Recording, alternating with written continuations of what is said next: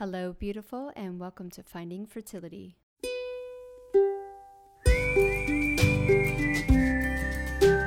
I'm your host, Monica Cox from FindingFertility.co, and I created this podcast to help get you to start thinking outside of the box and realize that your infertility might have nothing to do with your lady bits. Rooted in functional medicine and personal experience, Finding Fertility is all about looking at the whole body and finding the root cause of your infertility. Finding Fertility does not diagnose, prescribe, or treat any issues of infertility, but what we do is take a holistic approach and improve your diet and your lifestyle to get you steps closer to creating your dream family. Just by being here with me, listening to this podcast, you're already going down the right path to making your dreams come true.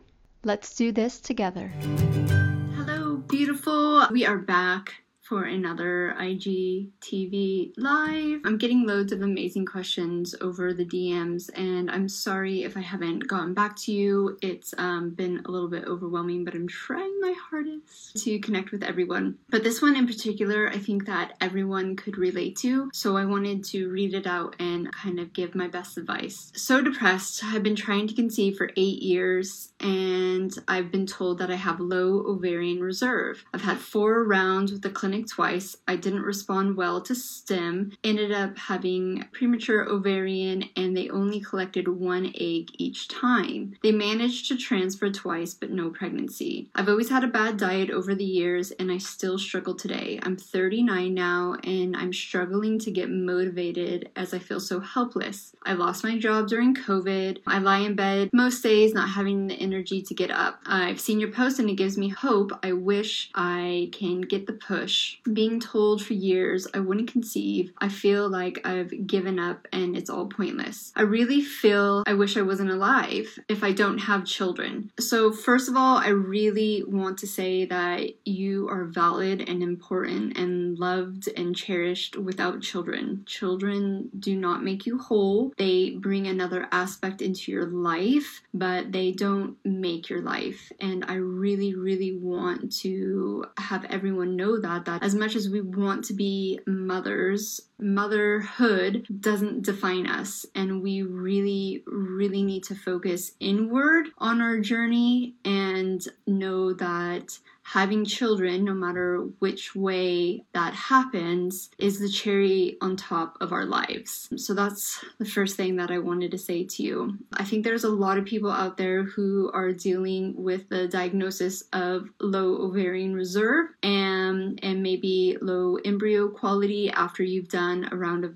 IVF. You know that. That's kind of the only way you would know. I know that was for me. That was my story at a youngish age. And I truly believe that it's not a representation of whether or not you can get pregnant. It's more a representation of your health. It's great that you have kind of the foresight to know that you don't have the best diet. I would say that alongside a bad diet is probably some bad lifestyle habits as well. And this is why I put in the fertility food program, the online course, the number one thing missing from your diet is your mindset. You could literally be told exactly what you need to do, and unless you have a chef or someone coming in to do everything for you, it's a lot of work. It is a day-to-day struggle, and some days you're really good and some days you're not. And that's perfectly fine. We always say you don't have to be perfect to get pregnant, but when you realize that you're dealing with infertility, and especially with a really long struggle like this, you recognize that you need to do things to improve your situation if you decide to keep on trying. Now, we all have our cutoff points. We all have to make those decisions whether or not we are going to keep trying, whichever way that looks for us. So naturally, using IUI, IVF, or even adoption, we all have cutoff points, and that is okay too. It is okay to say, I'm done, I'm mentally drained, I don't want to do this anymore. And for me, what I always believed in myself and what I tell my clients is that walking away is one of the best choices that you can make for yourself. But walking away with the knowledge that you personally did everything you possibly could makes walking away a little bit easier. When I was going through my journey and I was committed to some of these 30-day challenges, or for me, sometimes I put on 3 months. So before my frozen embryo transfers, I went 3 months like hardcore, no alcohol, sticking to my perfect diet, doing my yoga, doing my meditation. I did it not because it necessarily was gonna end in amazing results, because it didn't. I've had miscarriages, I've had failed IVFs, but I knew that when everything was said and done, I could walk away and feel satisfied in myself that I wish I would have gone AIP for those 3 months, or I wish I would have tried this, or I wish I would have tried that. I literally tried it all. And the reason I feel that I got the results that I did was not because I was perfect during those times. It was I kept going even when I was failing. So I just kept up my personal diet, my personal mindset practice, and my personal belief. And when I finally did get pregnant but miscarried, that gave me like so much hope. Like, even though it was incredibly sad, getting to that milestone after 6 years and failed IVFs was huge. And I think for many people, instead of looking at it as like another big fat failure, I looked at that like I succeeded. I finally got pregnant. So another thing that we do in Fertility Food is we look at small goals. So looking at pregnancy is a huge goal, right? Like, that's like winning the gold medal at the Olympics. Like, we have to do things before we get to that goal. And if you can list out all of your normal health issues or things that you want to improve in yourself and start watching those when you're working on your diet and your lifestyle, that is going to help you keep going with the diet and lifestyle, because it does get rough. It gets really hard sometimes. So in your situation right now, I would say the first step is finding things to get you out of bed. So these can be really simple, superficial things. Having showers, if you like doing your hair and your makeup, do it like you're going to the prom, wear your best outfits. I mean, for me during COVID, I started wearing really nice dresses, not like ball gowns, but like nicer dresses that maybe we would reserve for like nights out. And people were like, where are you going? I was like, nowhere, no one's going anywhere, but I need some joy in my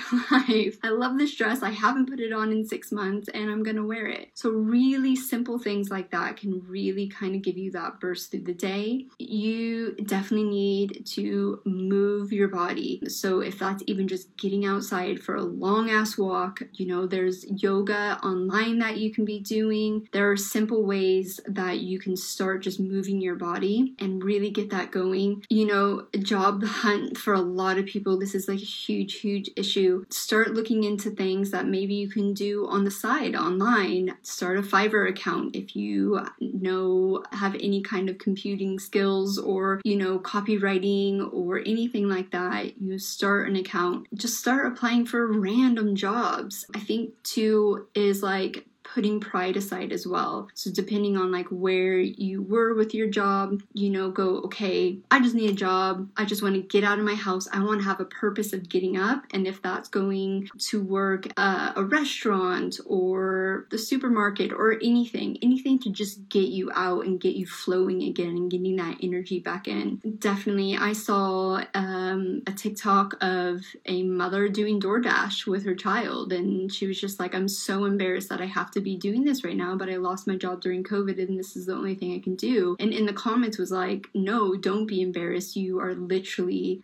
fighting for your life and for, your happiness, and you're putting, paying the bills. So putting that pride aside and just getting up and just getting out.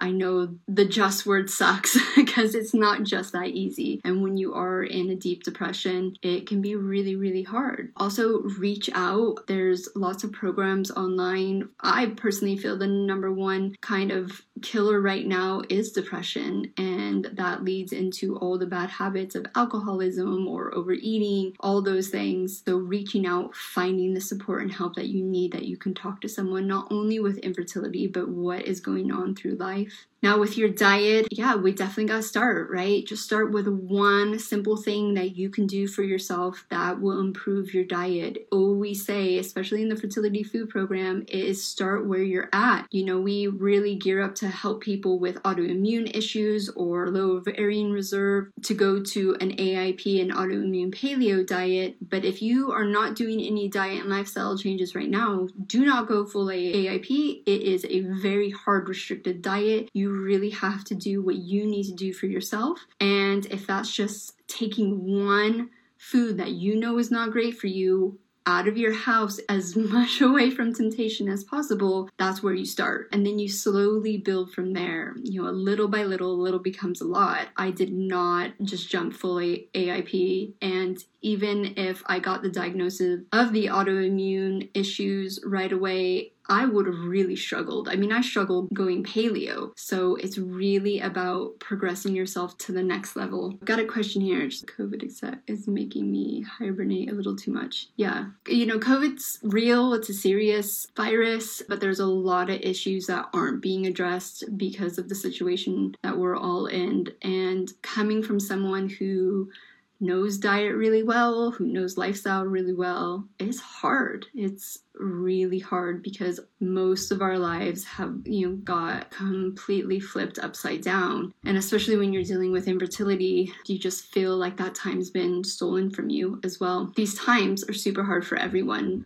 for most people. I saw a meme the other day that was like, we're all in the same body of water, but we're not in the same boat. Some people are in yachts and some people are in canoes. I was like, yeah, I think that sums up the situation right now really well. But during infertility, it's hard, and you're going to have up days, you're going to have down days, and my best piece of advice is to keep moving. So even if one day all you do is get out of bed and shower and put on your clothes, then you're winning. If the next day you do a little bit more, you're more winning. So you just keep going and going and going.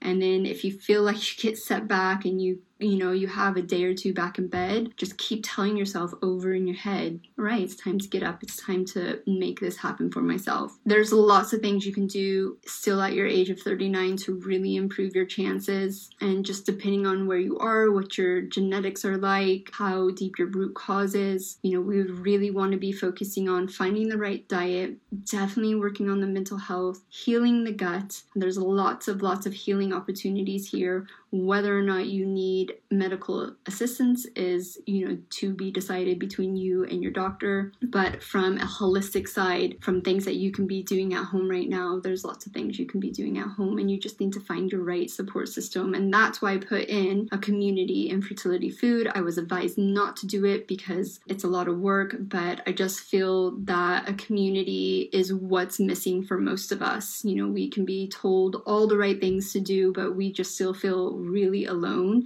like we're the only ones who have to do this in the whole entire world. I know I felt like that during my journey. The sad fact of the matter is that there's a lot of us going through the same exact things. So is there any advice lengthening cycles, especially luteal phase?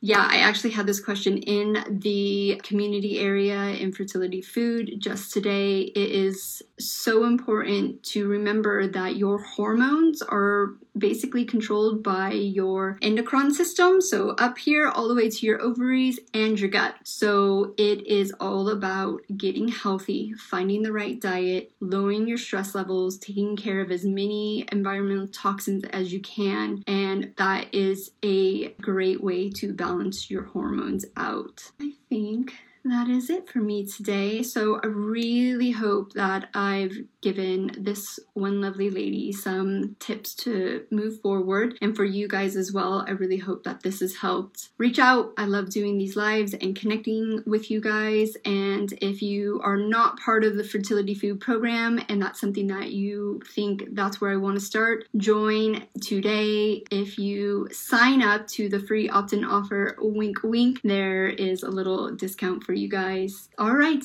Well, you guys have a beautiful day and we will see you soon. Bye.